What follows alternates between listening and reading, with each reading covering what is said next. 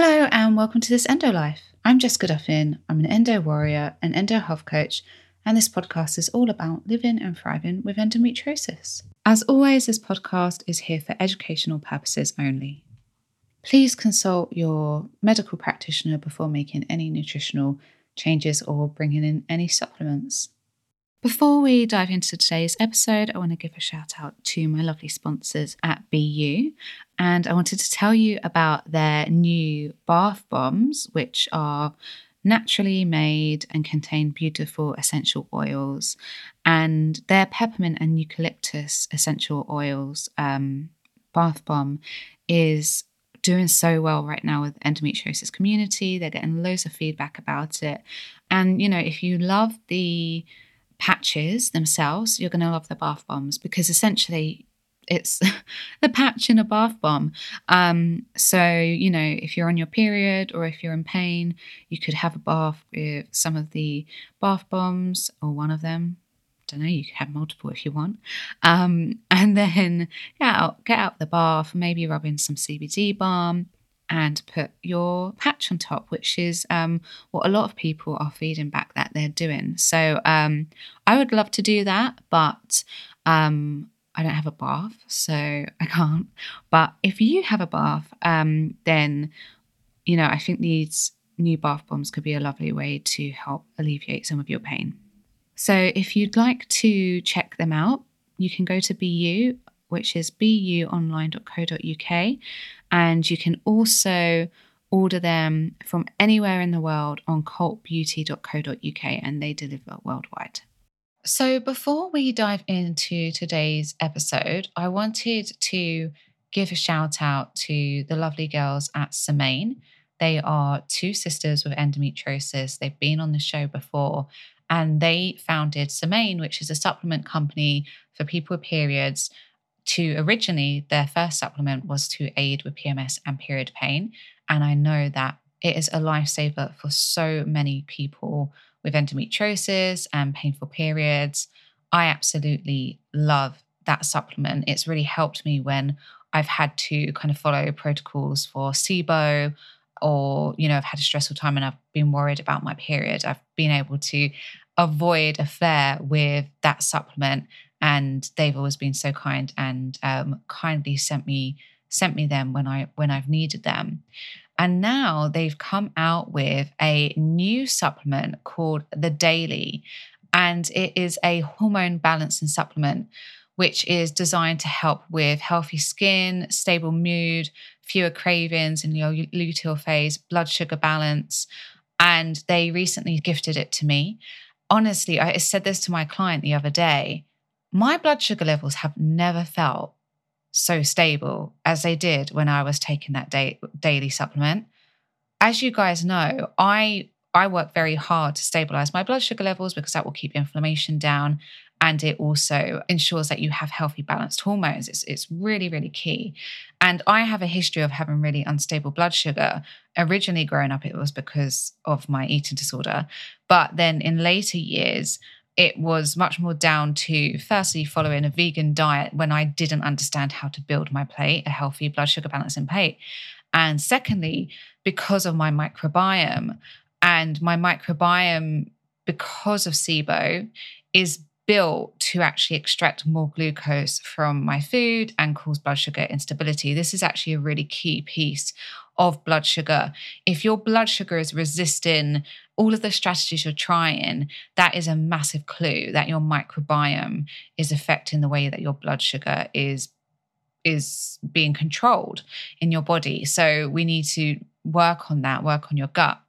And mine has improved massively, but I still react much more erratically than someone else would to blood sugar fluctuations. And I couldn't believe the difference. It was like I had a whole month of stable blood sugar. It was incredible.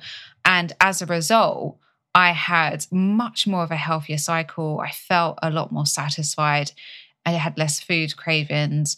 I just felt a lot more stable in energy. So I'm a really big fan of this. And as I said, blood sugar is a huge piece to managing your hormones, hence why blood sugar is such a big part of their supplement. So the girls have kindly given me a discount code for you guys. It will get you 20% off your first order, whether that's the daily or the PMS and period support capsules. And the code is ENDOLIFE, one word, all caps. So ENDOLIFE.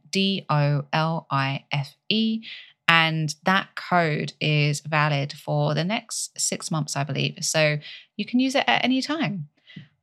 So let me know how you get on with them. I'd love to hear if you find them as amazing as I did. And I hope that they bring you a happier and healthier cycle and period. Hi, everyone. So you might remember back in August, I was promoting an event that I was speaking at, the wonderful IC Retreat, which was a virtual 3-day event hosted by Joanna Bartlett, who we had on the podcast, about 2 months ago now. And the IC Retreat was all about empowering IC patients with tools, knowledge, and support so that they could essentially live well with IC. And my presentation was a real deep dive into the connection between interstitial cystitis, endometriosis, and SIBO, and how to manage these conditions all together. And I've talked about this connection with Dr. Siebecker on the podcast, and I talk about it in my courses, but I've never talked about it in this much detail before, ever.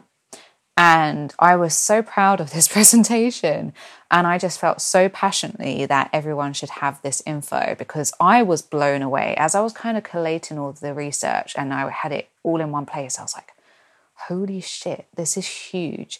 So I asked Joanna if I could share it with you guys, because I think it's just so important to share.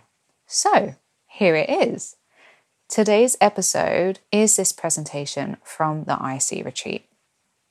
And in this presentation, I discuss the prevalence of endo in the IC and SIBO community and the current research and stats, the definitions of endo and SIBO and the theories behind endo development and the 2 key causes of SIBO, how endometriosis can lead to interstitial cystitis or bladder-related conditions, and how endometriosis can actually lead to SIBO, how SIBO can contribute to the development of endo and interstitial cystitis, and the complexity of the chicken or the egg scenario with endo and SIBO.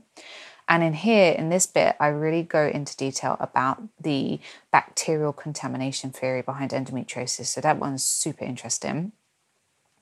I also talk about the co-conditions of endo, IC, and SIBO. So I'm talking about POTS, hypermobile Ehlers-Danlos syndrome, and MCAS, and the key thread connecting them all, and the symptoms to look out for.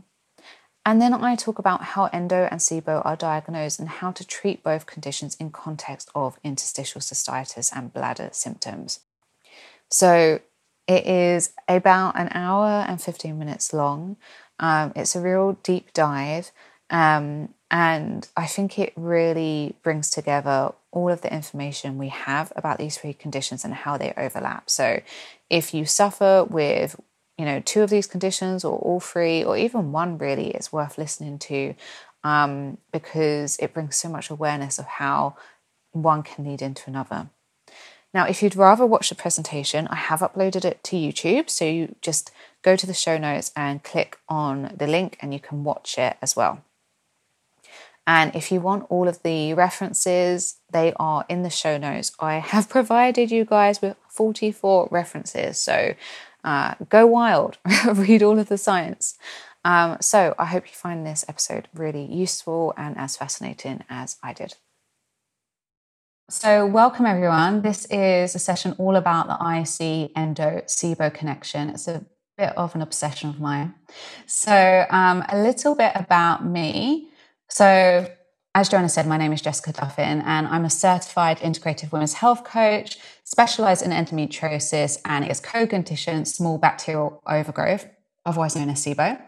And I do just want to point out that my training is as an accredited women's health coach, but I work with anyone with endometriosis, regardless of their gender identity, and we'll get into that in a little bit. And I'm also an endo warrior, and I additionally have SIBO, IC, dysautonomia, and MCAS, 2 new diagnoses last week.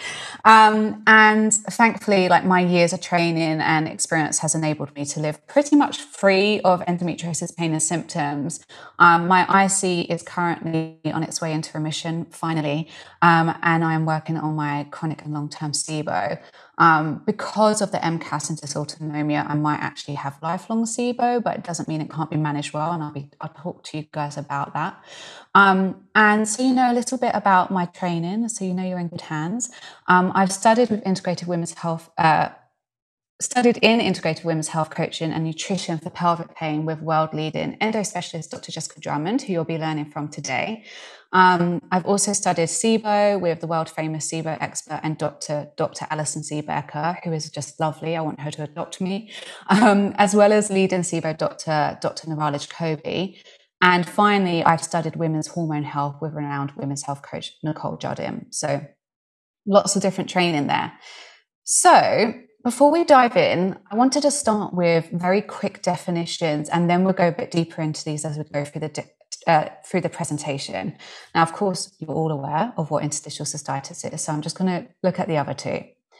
So endo is short for endometriosis. Endo is a chronic condition where cells similar to the ones which line the uterus and break down during menstruation grow outside of the uterus, typically in the pelvic cavity, but they have been found on various organs in different areas, including the lungs, bowel, and diaphragm. Now, there is a lot to endo, including what it does to the body and the symptoms it causes. But for now, that's a super quick definition, so that as I go through the next few slides, you have like some context and awareness. Now, SIBO stands for small intestine bacterial overgrowth. This is a condition where normal bacteria, so not pathogenic or bad bacteria, they grow in excessive numbers in the small intestine instead of in the large intestine where they belong. So now let's look at an overview of how these two are connected to interstitial cystitis. So in the research, IC has been dubbed as the evil twin of endometriosis because it's been found to affect 80 to 90% of endo patients. Now, they forgot about the third sister because, in fact, like, these guys are triplets. IC is so prevalent in the SIBO community that it's considered a coexisting condition of SIBO. And researchers found that 81% of IC patients who also demonstrated GI symptoms were positive for SIBO. Now, finally, let's look at how endo and SIBO are connected. And this is a bit of a chicken or the egg scenario. We're not really sure which one came first, and it probably varies from person to person. So current research estimates 80% of people with endometriosis also have SIBO. The question is, why? So firstly, endometriosis causes adhesions, which are in short internal scar tissue that stick organs together and can stop organs from moving freely and functioning properly. And when these adhesions stick to the intestines, they can slow motility of the gut, which essentially just means movement. And this can lead to SIBO. So we'll get more into adhesions and SIBO later on because it's really relevant to this conversation. Now, on the flip side, SIBO also causes excess levels of toxins called lipopolysaccharides, just LPS for short, which are part of the cell wall belonging to certain bacteria types. And when these bacteria die as part of their natural life cycle, the cell wall breaks down and toxins float off and the immune system reacts.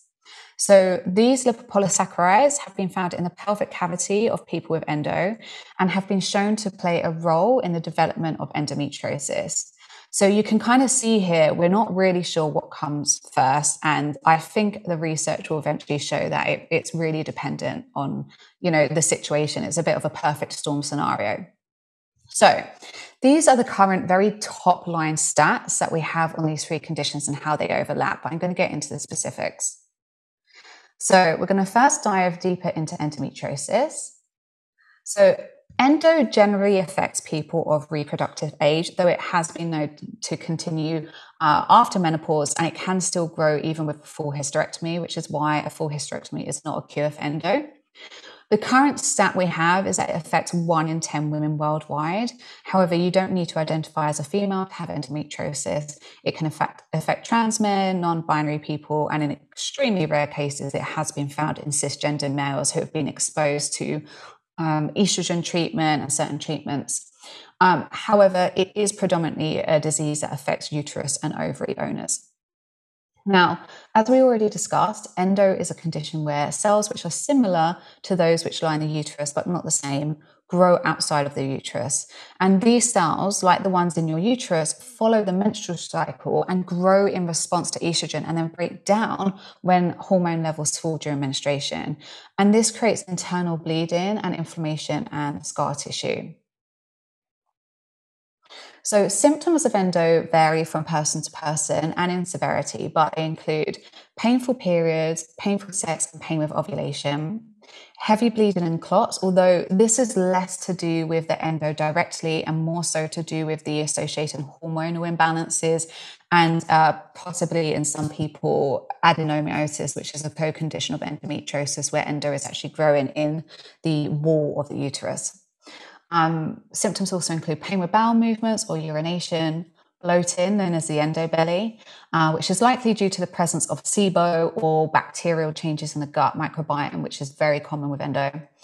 Bowel symptoms like constipation, diarrhea, nausea, vomiting, and abdominal pain. And some may also experience bleeding with bowel movements around menstruation if the endo is on the rectum. There's also things like fatigue and brain fog, anxiety, and depression.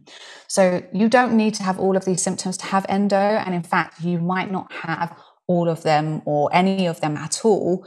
And for others, the symptoms are absolutely debilitating. It really varies from person to person. So we're not quite sure what causes endo. We need to do a lot more research before we can fully understand it. However, at present, the theory is that there are different strains of endo and that they likely have different causes. And additionally, it's not necessarily going to be one cause, but it's more likely going to be a couple of causes grouped together to create a perfect storm. So we could do a whole entire talk on the causes of endo, but here are some of the theories. Now, nearly all of them need further research and evidence, and many of them have limitations, but this is what we have so far. So genetic, so in some people, endo is passed on through generations, and in these people, some may have endo present from birth, which then becomes activated during puberty. Others may carry the gene, and then the gene gets triggered later on in life.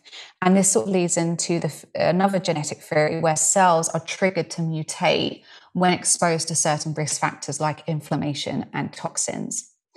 Then we have the bacterial contamination theory, and this is a new area of research which we're actually going to talk about today. But in short, bacteria present in the pelvic cavity of people with endo release toxins which contribute to the development of endometriosis and the dysfunction of the immune system in that area, which allows the endo to continue to grow. We then have retrograde menstruation, and this is when during menstruation, blood flows backwards and escapes into the pelvic cavity via the fallopian tubes. Now, retrograde menstruation does actually occur in nearly all menstruators, but the question is, why is this tissue able to implant and then morph into endometriosis in some, but not in all of us? And this is actually where the next theory comes in. So this is immune dysfunction.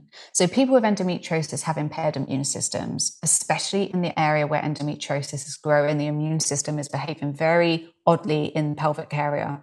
So the cells which should be cleaning up the endo don't function properly, but the cells which create healthy levels of inflammation normally are just working overtime, creating way too much of a good thing. And we're going to be talking about some of those today, but the cells specifically I want us to pay attention to are histamines, our mast cells. So mast cells release histamine and have been shown to aid in the growth and development of endo. And so if tissue is escaping through retrograde menstruation and the immune system is unable to clean it up, this could further support the idea that the tissue then implants and develops into endo once it's escaped. We then have toxin exposure. So certain toxins in the environment, like dioxins, have been strongly associated with endometriosis and hormonal dysfunction. And that kind of links with the theory above, where cells can mutate when triggered by a certain toxin. We finally have lymphatic spread, which is a theory based on cells spreading via the bloodstream and the lymph vessels. And this would explain why endo has been found on places like the brain, in the nose, on the lungs, and odd places. Okay, so regardless of the cause, we do know that there are certain factors that aid the continued development of endometriosis. And this is where I really focus on in my management of endometriosis. So some of the main ones are prostaglandin E2, which is a type of inflammatory cell that is found in the body naturally. Excess iron, which is ironic because most people with endometriosis have very low iron levels. Mast cells and histamine, estrogen, and lipopolysaccharides and bacteria. So now let's look at how endo can contribute to IC development and symptoms. So we're going to start with what's at the core of endo, and that is inflammation. Endometriosis is a chronic inflammatory condition, and we could do an entire presentation on this, but in the simplest of terms, endo triggers a constant inflammatory response from the immune system. So the immune system is our body's natural defense, and it releases white blood cells into the area of trauma or invasion just to heal and protect the body.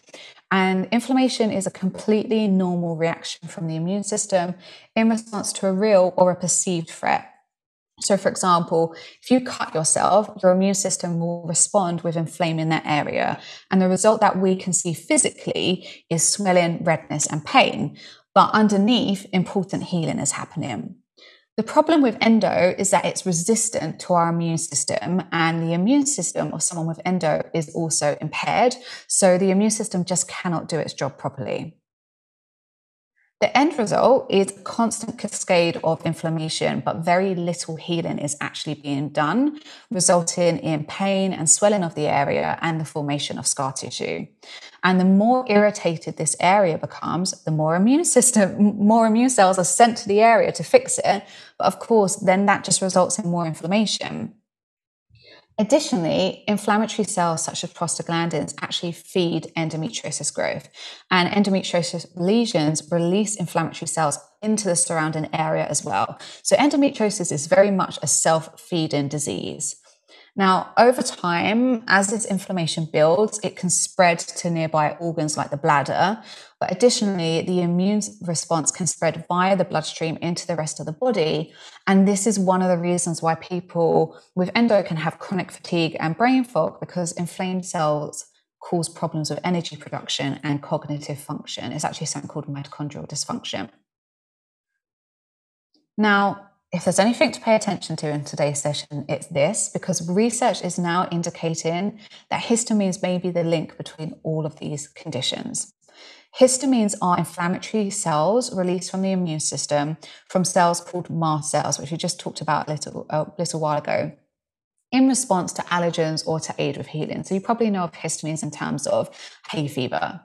Now, histamines are also involved in healthy ovulation and menstruation and are necessary to these processes. However, people with endo have higher levels of mast cells and histamines in the pelvic cavity and in and around the endometriosis lesions themselves, creating heightened pain and inflammation, especially at these points of the cycle. So these points can often be worse. Additionally, histamines and mast cells have been found to be involved in the development of endometriosis and its continued growth. So getting histamines under control is really important for both symptom management and disease suppression, so much so that research is actually now looking into this as a form of treatment. Now, of course, we also know that people with IC have higher levels of mast cells in the bladder, and that the histamines are in part responsible for the pain and inflammation experienced with IC. Okay, I'm just going to quickly try and change something on my screen. There you go. Okay. So, no, that didn't work. In both cases, these mast cells are extra sensitive, leading to histamines and inflammatory immune cells being released in excessive amounts too frequently. So, you guys might have heard of a condition called mast cell activation syndrome. So, this causes extra sensitive mast cells in the body, and it is now heavily associated with endo, though the connection is just not well understood. It's unlikely that every single person with endo has full-blown MCAS, but heightened mast cell activity and excessive histamine production is absolutely involved in endometriosis. So these excessive levels of histamines cause problems for people with endometriosis, not just pain, but they cause things like histamine-related conditions such as eczema, asthma, and allergic rhinitis. And actually, we have higher levels of all of those. But to conclude, these heightened levels of histamines in the pelvic cavity can be a root cause of pain, pressure, and nerve sensitivity in the bladder because essentially they are inflammatory cells. So now let's look at hormones. So endo can create its own estrogen source, which it uses to fuel its growth. This can create higher levels of estrogen in the local pelvic area. And additionally, people with endo actually have trouble clearing estrogen from their bodies due to the many gut and microbiome complications that they have. And daily bowel movements are really essential to prevent estrogen from building up in the body. And if you're not excreting your estrogen, it's going to be reabsorbed in your bloodstream from your gut. And equally, research has shown that many people with endo have genetic changes that cause their livers to struggle with eliminating estrogen. Now, as a result, some people with endometriosis can have higher levels of estrogen or at least imbalances in the ratio of estrogen to progesterone. And so, whilst it is absolutely true that too little estrogen can cause problems for IC, so can too much. So during the menstrual cycle, estrogen rises towards ovulation and then it falls, and then once more it rises again before menstruation. And the issue is that estrogen increases the production of histamines and vice versa, which would normally help the process of ovulation and menstruation. But if we have excessive estrogen, we have excessive histamines, right? And the reverse, which can cause more pain and inflammation in the bladder region and the pelvic region. So now let's look at pelvic floor dysfunction. So the chronic pain nature of endometriosis, plus the common bowel problems and urinary issues, can eventually cause a hypertonic pelvic floor, meaning a tight pelvic floor. And the pelvic floor is a complex arrangement of muscles and nerves that support our skeletal structure, hold our organs in place, support organ function, and allow for the movement of the limbs. And the pelvic floor is essentially like a bowl or hammock where the bladder and vagina and bowel sit in place. You've got the bladder at the front, you've got the vagina in the middle, and you've got the bowel at the back.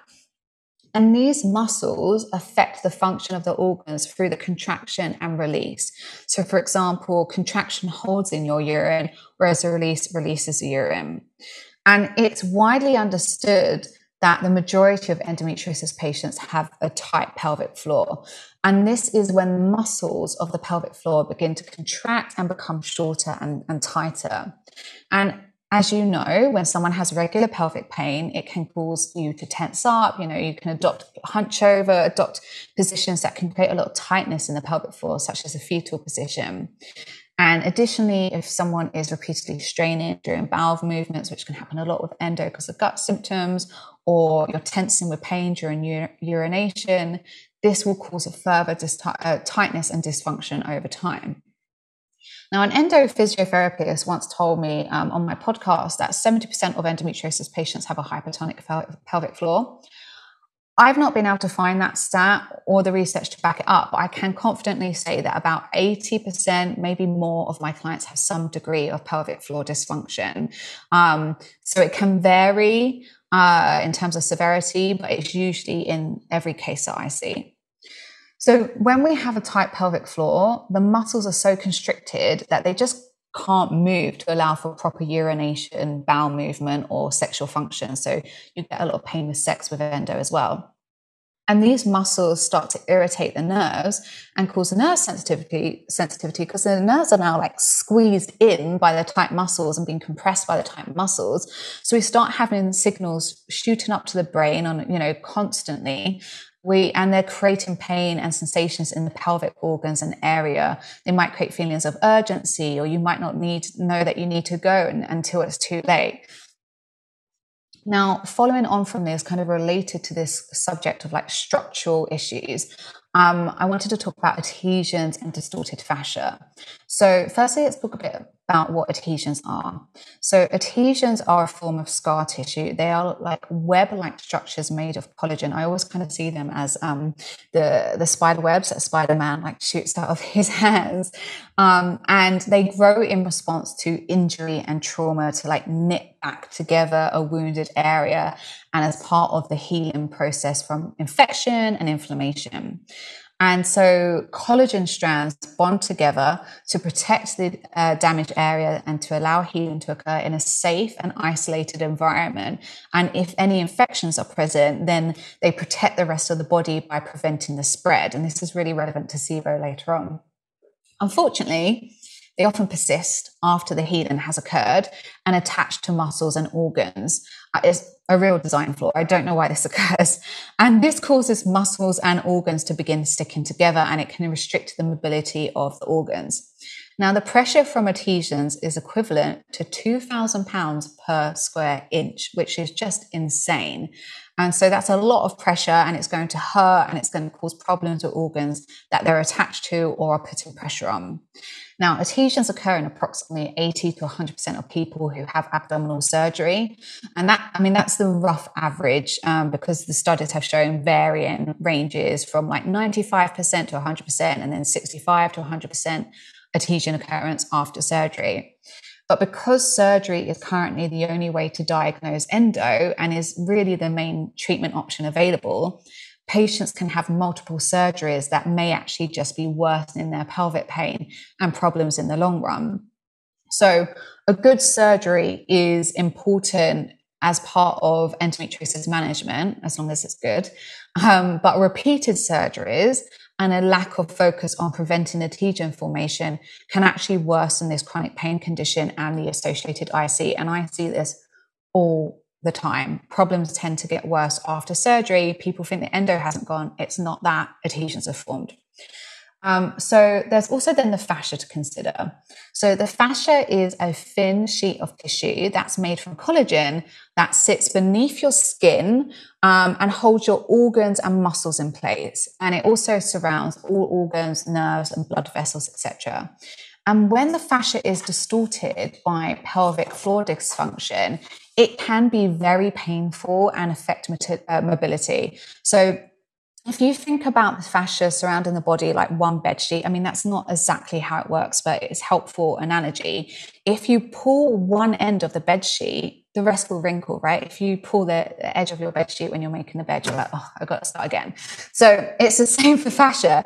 If the fascia around the pelvis is being yanked to one side, for example, you might end up feeling it all the way up to your shoulders because it's all connected. So fascia can also be affected by surgery or endometriosis itself. So incisions from the surgery or lesions can cause scarring in the fascia, which creates like a puckering. So it creates that like pulled sheet that we talked about, a bit like a stitch, like you've tried to stitch something up, you've done it badly. And so this will distort the fascia in the pelvic area, if not the rest of the body. And the other issue is that endometriosis on the fascia is very difficult to spot. It can be translucent. Endo, FYI, takes on lots of different colors. It can be yellow, purple, red, black, brown, clear. So it's very difficult to spot if the surgeon is not specialized. So you have to go to a specialist to make sure they're picking up on endo on the fascia. Now, additionally, inflammation can also affect the fascia. Fascia contains layers of liquid which allow it to glide smoothly over organs so that the organs don't kind of get stuck. And when chronic inflammation occurs, inflammatory cells cause the fluid to like thicken and become sticky. So then the fascia gets stiffer, and then the organs and muscles, they should, your organs aren't like flying all over the place, but they have a level of fluidity and like mobility. And so when they become stuck, it can cause problems with their functioning and can cause pain and pressure. So now let's talk about endo on the bladder. So it is worth considering in some cases, not in many cases that I have seen, but it does occur, endometriosis might grow on the bladder. It might have infiltrated the bladder wall, creating chronic inflammation and pain flares as those endocells move through their monthly cycle. An MRI, like a very good MRI by a specialist, may be able to pick up on endometriosis infiltrating the bladder. But if the lesions are on the bladder rather than growing into the bladder, so that's known as superficial. So the superficial is when it's on the pelvic wall or on a organ, but it's not grown into it. Superficial cannot be seen through an MRI. It can only be seen with surgery. Now, endo on the bladder, whether it's deep infiltrating or superficial, will usually need to be removed as safely as possible. They might not be able to get all of it because they don't want to damage your bladder, but normally they're going to need to try and remove it through surgery. So whilst the idea of endo on the bladder, I really appreciate it's a scary thought, the severity of endo doesn't correlate with symptoms. So someone can have superficial endo, have lots of symptoms. That was actually my case. I don't have a lot of endo. I don't have deep infiltrating endo, but my symptoms were terrible until I managed to control them. And someone else can have lots of deep infiltrating endo and literally have no idea, not have any symptoms at all. So additionally, even if endo is on the bladder, that doesn't mean we can't improve IC symptoms. That's not the be all and end all. I have clients with very severe and complex cases of endometriosis, and we're still able to drastically improve symptoms to the point where their daily life is not affected or they actually have no symptoms at all.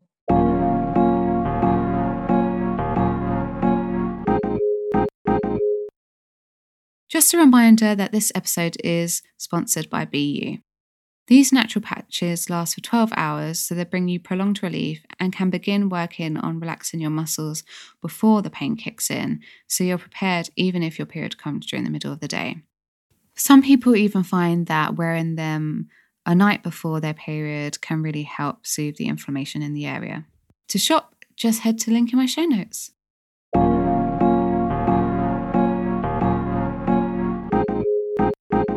Okay, so now I'd like to talk about nerves. Unfortunately, nerves are often involved in endometriosis, and in fact, they can actually grow within the patches of endometriosis. And you've heard me mentioning lesions. The patches of endo are known as lesions. And so these nerves can become damaged by the endometriosis itself, as it can actually grow on nerve endings. But endo lesions can also compress the nerves, sending constant feedback to the brain, obviously creating pain. And additionally, the nerves surrounding the endometriosis lesions can become hypersensitive due to the constant inflammation and kind of feedback. And finally, nerves can also be damaged during surgery, especially if the nerves are directly knitted up with the lesions themselves. Now, we know that the initial response from the nerves can spread. So perhaps in the beginning, only the nerves around the lesions themselves were involved. However, over time, this nerve sensitivity can spread, especially in the case of chronic pain and chronic inflammation. So the brilliant book, Why Pelvic Pain Hurts, and I really recommend buying it, it's on Amazon, explains it like this. So think of the initial nerves involved as an alarm on your house going off in the middle of the night. If you're not in to turn it off, eventually your next door neighbor stirs and looks out the window. If more time goes on, people in houses further down the street start waking up, turning on the lights, peering outside of the windows, maybe even coming out of their houses. So the nerves around the lesions might have started the alarm, but now the nerves in the bladder are involved too. So following on from that, we know that the nervous system is intrinsically involved in chronic pain conditions like endo and IC. So think of your nervous system as a highway between your brain and your body. Instructions are sent between them via the nervous system to allow our body to function. So in terms of how pain works, all pain is made in the brain. Now that doesn't mean it's not real. It's just literally how pain is produced, regardless of the source. So nerves in the body send danger signals to the brain when there is an injury or a perceived injury in the body. The brain then responds with pain, so we pay attention and resolve the problem. And it is worth noting here that your nerves aren't firing off danger signals all the time. They actually have a threshold, and danger signals are only sent when the danger risk exceeds a certain level and triggers a response from the nerves. Now, in a normal, healthy scenario, once the initial threat has been removed and your stress response will calm down and your nerves will go back to like a resting state and the pain should subside. However, with endo, we sort of have open wounds all over our pelvic cavity. Right? It's a constant threat according to the brain, even if they're not being particularly active. And as a result, the brain may feel constantly at threat. And so the nervous system can't fully relax. And instead, it stays on high alert. And so over time, the threshold for sending nerve signals to the brain actually lowers because the brain is looking for any potential sign of threat because it's like, oh my God, we're under attack. I need to be hyper vigilant. So no matter how small the threat may be or how everyday, like normal it is, the nerves can start being triggered. And as the pain continues, your brain actually stops releasing its natural pain relieving chemicals like dopamine because it wants us to feel pain and it wants us to respond to the pain so we address the problem. And so this means we become even more sensitive. So of course, this just creates pain in the bladder and general pelvic region. And so normal activities like the bladder filling or emptying can suddenly cause pain. And actually, it's really worth noting here that they've done MRI scans of the brain and people with chronic pain literally have physical changes in their brain that favors the pain pathway. So your brain is designed to favor pain pathways. So this is why nervous system work is so important with chronic pain. Okay, so now let's look at how the gut is involved, and we are going to deeper dive into that with the SIBO piece. So 60 to 70% of the immune system is in and around the gut. So on the other side of your intestines, there is a fortress of immune soldiers waiting to attack any viruses, bacteria, kind of baddies that have entered the body via the mouth and are looking to seep through the intestinal barrier and into the body. It could be through eating, it could be swimming in the lake, it could be, sleeping with your mouth open. There's bacteria and viruses everywhere. So providing the intestinal barrier is intact and healthy, not many of these threats can get past. And so the immune system shouldn't need to react aggressively. However, chronic stress, including stress from pain, can actually cause that intestinal barrier to weaken. And additionally, people with endometriosis have been shown in the research to have more allergens and sensitivities. So that can create an irritated and weakened gut lining and also exaggerate immune reactions. And we also know that people with endometriosis have microbiome changes, which can create a more inflammatory environment as well as a high prevalence of SIBO. So SIBO is associated with leaky gut, meaning there are like tiny holes, microscopic holes in the gut lining, almost like imagine a sausage skin and then you've just taken a pin all over it. That's essentially what we're doing. And these holes allow food particles, toxins, bacteria, and so on to leak through the gut lining into the bloodstream and into the other side, triggering an attack from the awaiting immune system. And so this inflammatory reaction is spread via the bloodstream, because the bloodstream's right there, throughout the body, creating chronic and systemic inflammation. And we also know that bacteria and toxins from SIBO, known as LPS, or lipopolysaccharides, I brought up earlier, they can escape from the gut via leaky gut. This has actually been shown in the research into the pelvic cavity, creating local inflammation and fueling further endometriosis growth, as we discussed before. And additionally, the microbiome of the gut can directly affect the microbiome of the bladder. And so if there is an overgrowth or a pathogenic bacteria in the gut like E. coli, it can actually spread to the bladder too. And we're going to be talking about that a bit more with the SIBO piece. Now, of course, all of these sources of abdominal and full body inflammation can and often do lead to chronic bladder inflammation. And, if you looked at a cross section of the abdomen and pelvis, you would literally see the intestines are almost on top of the bladder. So you can see how easily that inflammation spreads. Okay, so that wraps up our section on endo. So now let's look at SIBO. This is the point where I really geek out. So, as we discussed earlier, SIBO is the presence of bacteria in high numbers in the small intestine. So the small intestine was not designed to house a lot of bacteria. It should have like a very small amount, but its main purpose is simply to absorb nutrients from food, whereas the large intestine was designed to house our gut microbiome and to interact with it. So if you're not sure what I mean by microbiome, it's just that, those good bugs that we think about when we're taking probiotics or yogurt, we're feeding those good gut bugs in our large intestine. Now, because the small intestine is not designed for hosting a large microbiome, the bacteria actually damages our small intestine.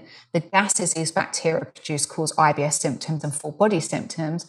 And the bacteria also compete with us for our food, creating nutrient deficiencies, especially B12, iron, and fat-soluble vitamins.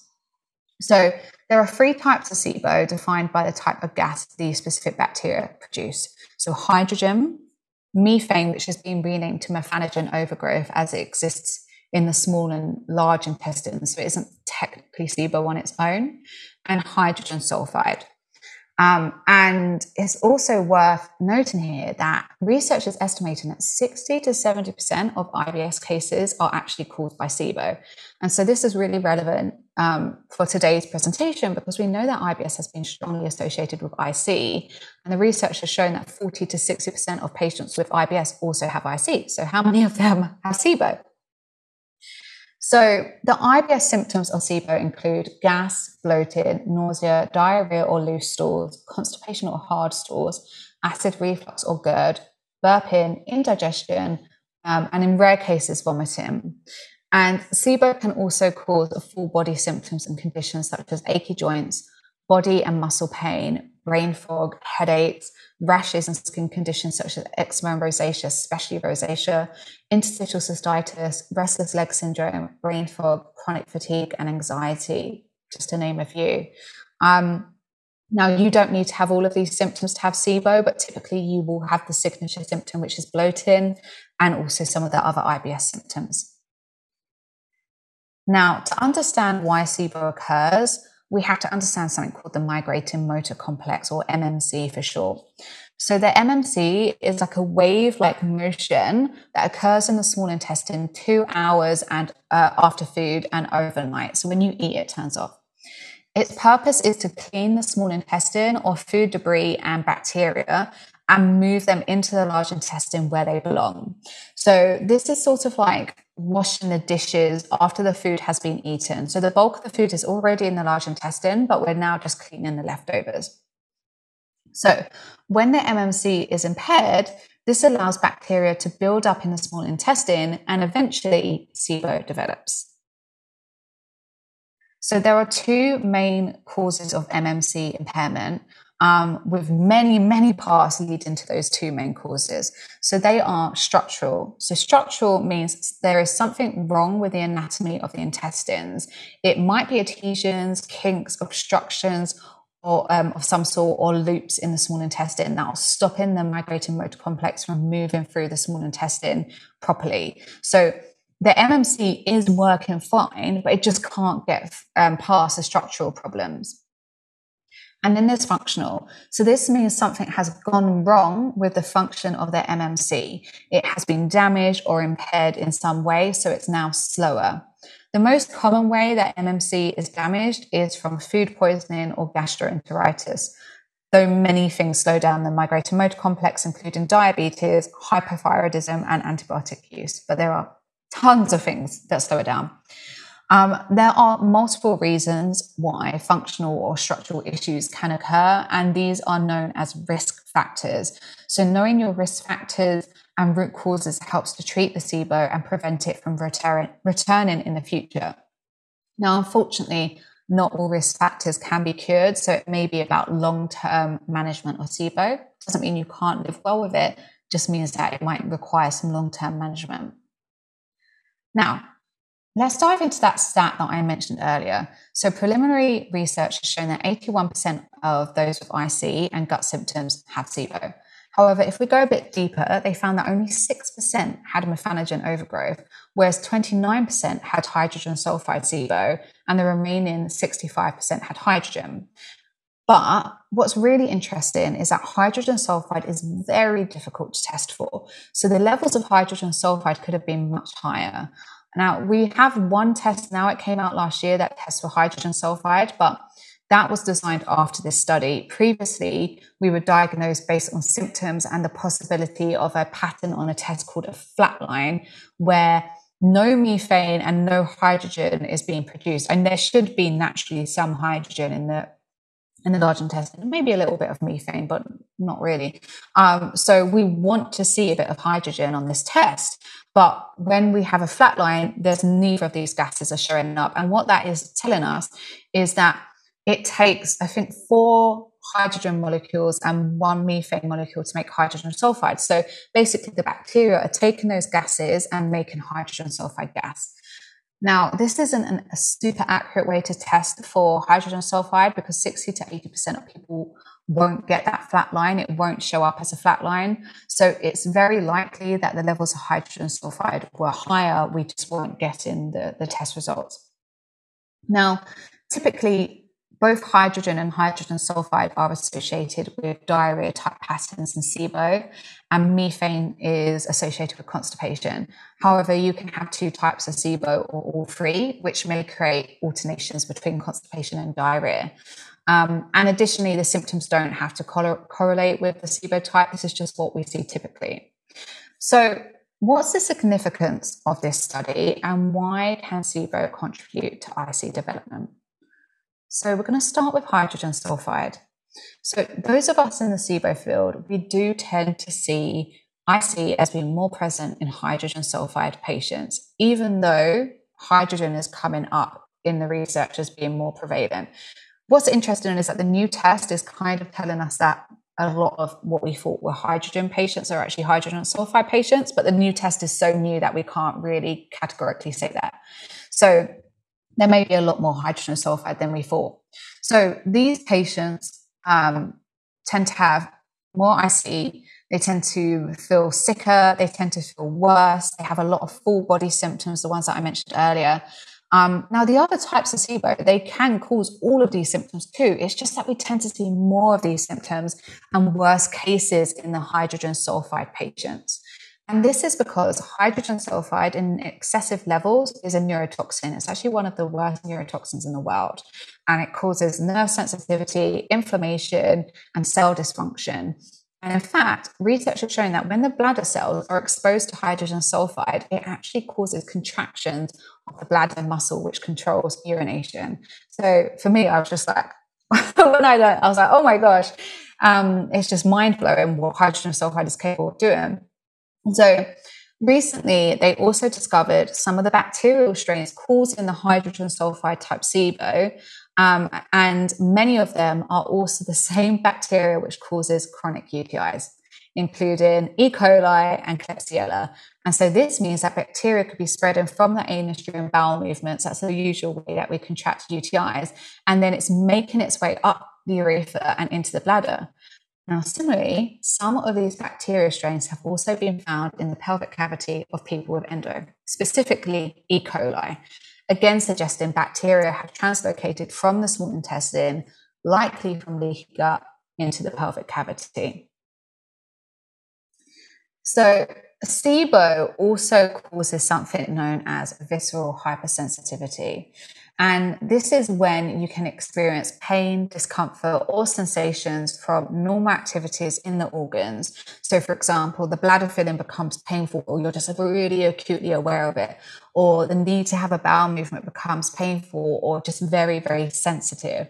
And this is in part, of course, caused by the nerve sensitivity, which can come from hydrogen sulfide, but also from systemic inflammation and high histamine levels, which we're going to look at next. So SIBO is known to be a trigger for inducing histamine intolerance and mast cell activation syndrome, which we talked about earlier.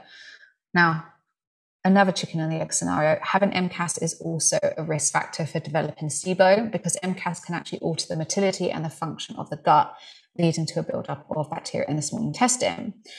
And so SIBO causes malfunctions in digestion and depletes our natural digestive enzymes, bile, and stomach acids. And so levels of a digestive enzyme which break down histamine, called DAO, that can actually lower due to SIBO, which means our body is less able to cope with the amount of naturally occurring histamines from food.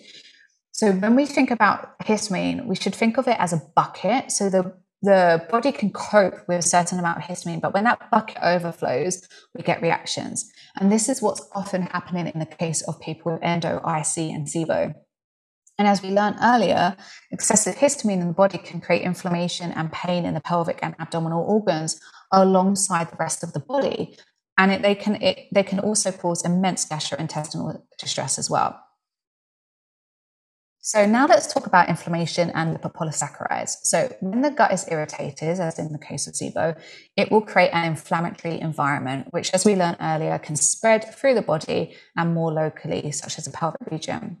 Now, additionally, SIBO is known to cause leaky gut, which allows for further inflammation and the translocation or spreading of bacteria and inflammatory triggers such as LPS or lipopolysaccharides.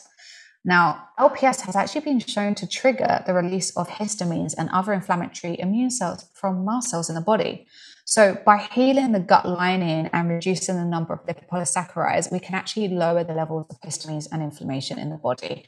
And the theory that they have about the association between SIBO and IC at the moment is that the LPS is triggering this histamine response, which is triggering things like nerve sensitivity. Now, I want to talk about neural crosstalk. This is another way that nerves are involved in the development of IC symptoms. So neural crosstalk is a communication of nerves between organs, especially the intestines and bladder. And they communicate in order to function properly. But research has also shown that they communicate in times of distress when the bladder becomes irritated. And when the bladder becomes irritated, the gut becomes irritated and vice versa. So if we think about endo being a constant threat to the pelvis, we can think about SIBO being a constant threat to the intestines, right? And so as SIBO tends to be a long-term and often underdiagnosed condition, we can end up with chronic bladder irritation. And on a related note, the study linking SIBO and IC found that 62% of patients, the IC symptoms developed after the GI symptoms began, which correlates with what we see with neural crosstalk, right? Okay, so now it's worth mentioning pelvic floor dysfunction and adhesions again. So if you think about the constant pain, hypersensitivity, and bowel movements of IBS, you can easily see how this can lead to pelvic floor dysfunction. So the pelvic floor and this pelvic floor dysfunction can in turn cause more problems with bowel movements and the bladder. And additionally, though adhesions from endo can actually cause SIBO, SIBO itself can also be a source of adhesion formation because the inflammation of the intestines can trigger the body to try and heal and protect the area. And the body sort of treats SIBO as if it's an infection. It's not an infection, but the body sees it as one. So if these adhesions spread and involve the bladder, or at least distort the pelvic region in a way that affects the bladder, this could, of course, impact bladder function and sensitivity.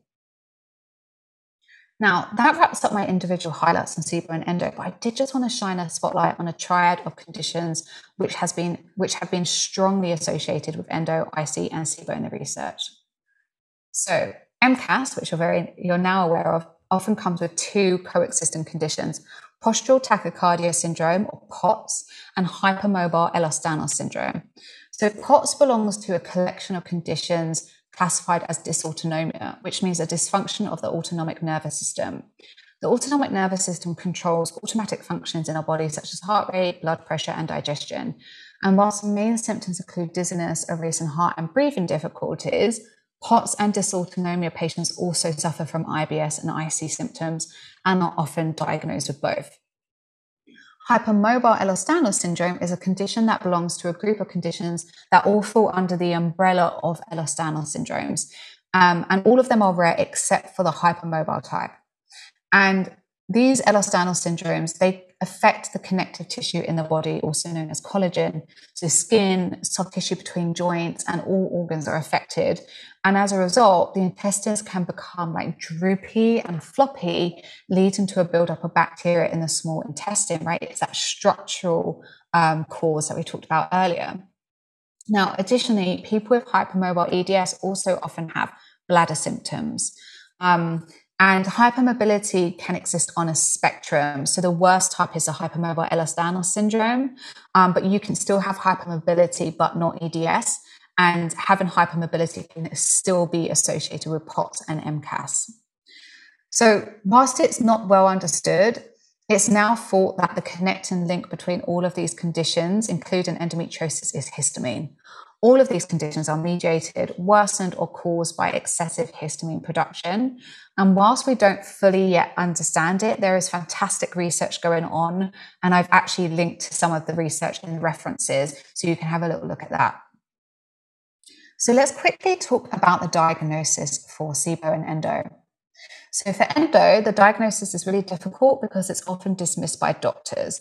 A typical time frame is about 10 years from the onset of symptoms. However, armed with the right information and an awareness of endo, you can request for this to be investigated. And I've linked to some resources at the end of the slides to help you do that. So whilst advanced MRIs can pick up on some endometriomas, which are ovarian cysts caused by endo, as well as some deep infiltrating endometriosis, an accurate diagnosis can only be given via small keyhole surgery known as a laparoscopy. If you can't see endo on the MRI, it does not mean it's not there. For SIBO, despite whatever you may hear, don't let anyone tell you otherwise, a stool test or urine test cannot diagnose SIBO. Only a SIBO breath test or a small intestine biopsy can diagnose SIBO, the type of SIBO and the severity of SIBO. So in the slides at the end, I have linked to my guide on how to test for SIBO properly and how to interpret your results. Now, the biopsy is not the typical way that we do this because it's very invasive and it's difficult to find a specialist who is able to do it and who understands SIBO. So at the moment, a home breath test is a go-to method. I also want to mention that SIBO research is in its infancy, and there are very few specialists who truly understand it and know how to diagnose it correctly. So I strongly suggest that you either use my resources to help you to diagnose it, or you work with a practitioner who has trained with Dr. Alison Siebecker, because she provides the most comprehensive SIBO training that we currently have on offer. So what about the treatments for these conditions? So for endo, we don't as of yet have a cure. So most of our treatments focus on symptom management and suppression of the disease. So conventional treatments include surgery, painkillers, and hormonal treatments. However, many of the above come with unacceptable side effects. They don't work for everyone, and they don't offer long-term solutions. They literally just offer symptom suppression. And we also have to consider all of the other factors that play into endometriosis, pain, and development, right? Sure, we can take birth control to lower our estrogen levels, but that's not lowering the estrogen levels in the lesions themselves. So in my practice, I focus on anti-inflammatory nutrition, supplements specifically shown in the research to target endometriosis growth and pain. They do exist. Hormone balance and support, gut healing, nervous system regulation, pelvic floor physiotherapy, and adhesion treatment. And whilst there are many other areas that I do work on with my clients for endo, these are like some of the core practices and needle movers. And as you can see, all of them will aid with your IC healing. So that's amazing. Now, for SIBO treatment, it can be long and complicated. And so I always explain to my clients, it is best to be in a good place mentally and physically and financially, unfortunately, because trying to tackle SIBO is tough. Now, you can still improve your bladder pain and bladder function and your gut in the presence of SIBO. So I do really encourage you to try and get to the best point that you can before pursuing SIBO. Like, I want you to feel as well as you can before doing the SIBO so that you're resilient. However, like I appreciate in some cases, you might urgently need to do the SIBO treatment because you're just so sick from the SIBO. So obviously you might need to start there. And additionally, at some point, you're probably going to get to that point where you're like, okay, I can only progress so far without doing the SIBO treatment. But we just want to get you to that point where you're resilient before you do that. So the treatment for SIBO involves either antibiotics, antimicrobial herbs, or something called the elemental diet. And treatment tends to involve multiple rounds, minimum of 3 at the very minimum. Typically takes 4 to 12 months, depending on the case. So 4 is easy case. 12 months is what I normally see because I tend to see complex cases.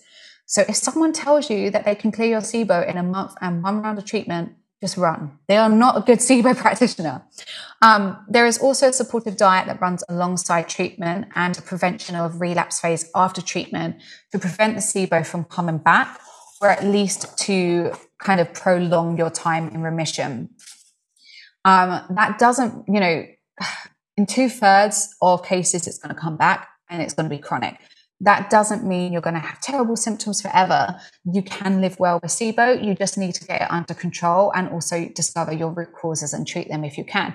Dr. Alison Siebecker literally has chronic SIBO, but you wouldn't know, she's so well. For those of you with IC and SIBO, the good news is that in research, they found that by day 11 on the antibiotic rifaximin, which is not your typical antibiotic, it's actually really good for you, weirdly, 40% of patients had a great or moderate improvement in their IC symptoms, with another 40% experiencing mild improvement.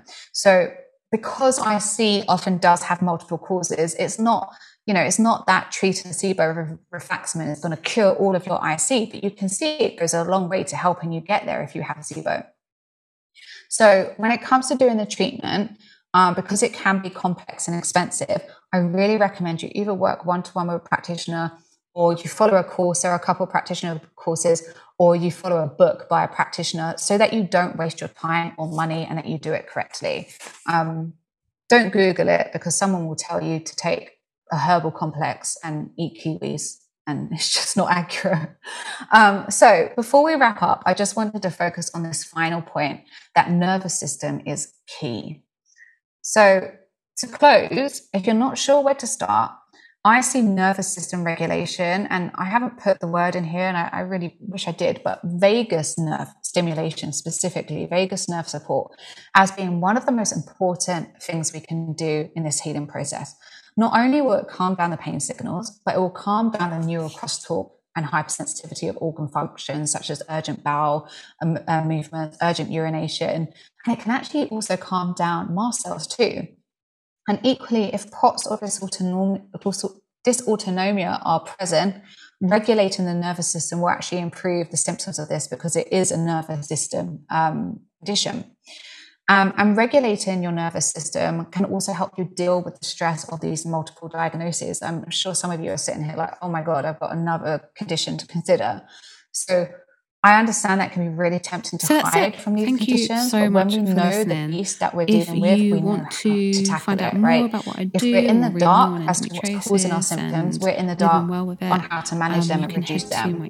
So by regulating our nervous system and our stress response, it can give us the physical and emotional resilience to actually take on these new conditions and learn ways to manage them. You can also get a free guide to managing endometriosis naturally on my website. I've put the link in my show notes. It's a beginner's guide to getting started on all of the areas that I have worked on to help reduce my endometriosis symptoms and pain and live well with endometriosis. As always, if you like this show, please rate, review, and or subscribe. It really, truly does help others to hear the podcast and hopefully will help them to live better with endometriosis. This episode was produced by The Pod Farm. Whether you're an established podcaster or just getting started, visit thepodfarm.com to see how they can help you go from an idea to a finished show that's ready to be heard by the world.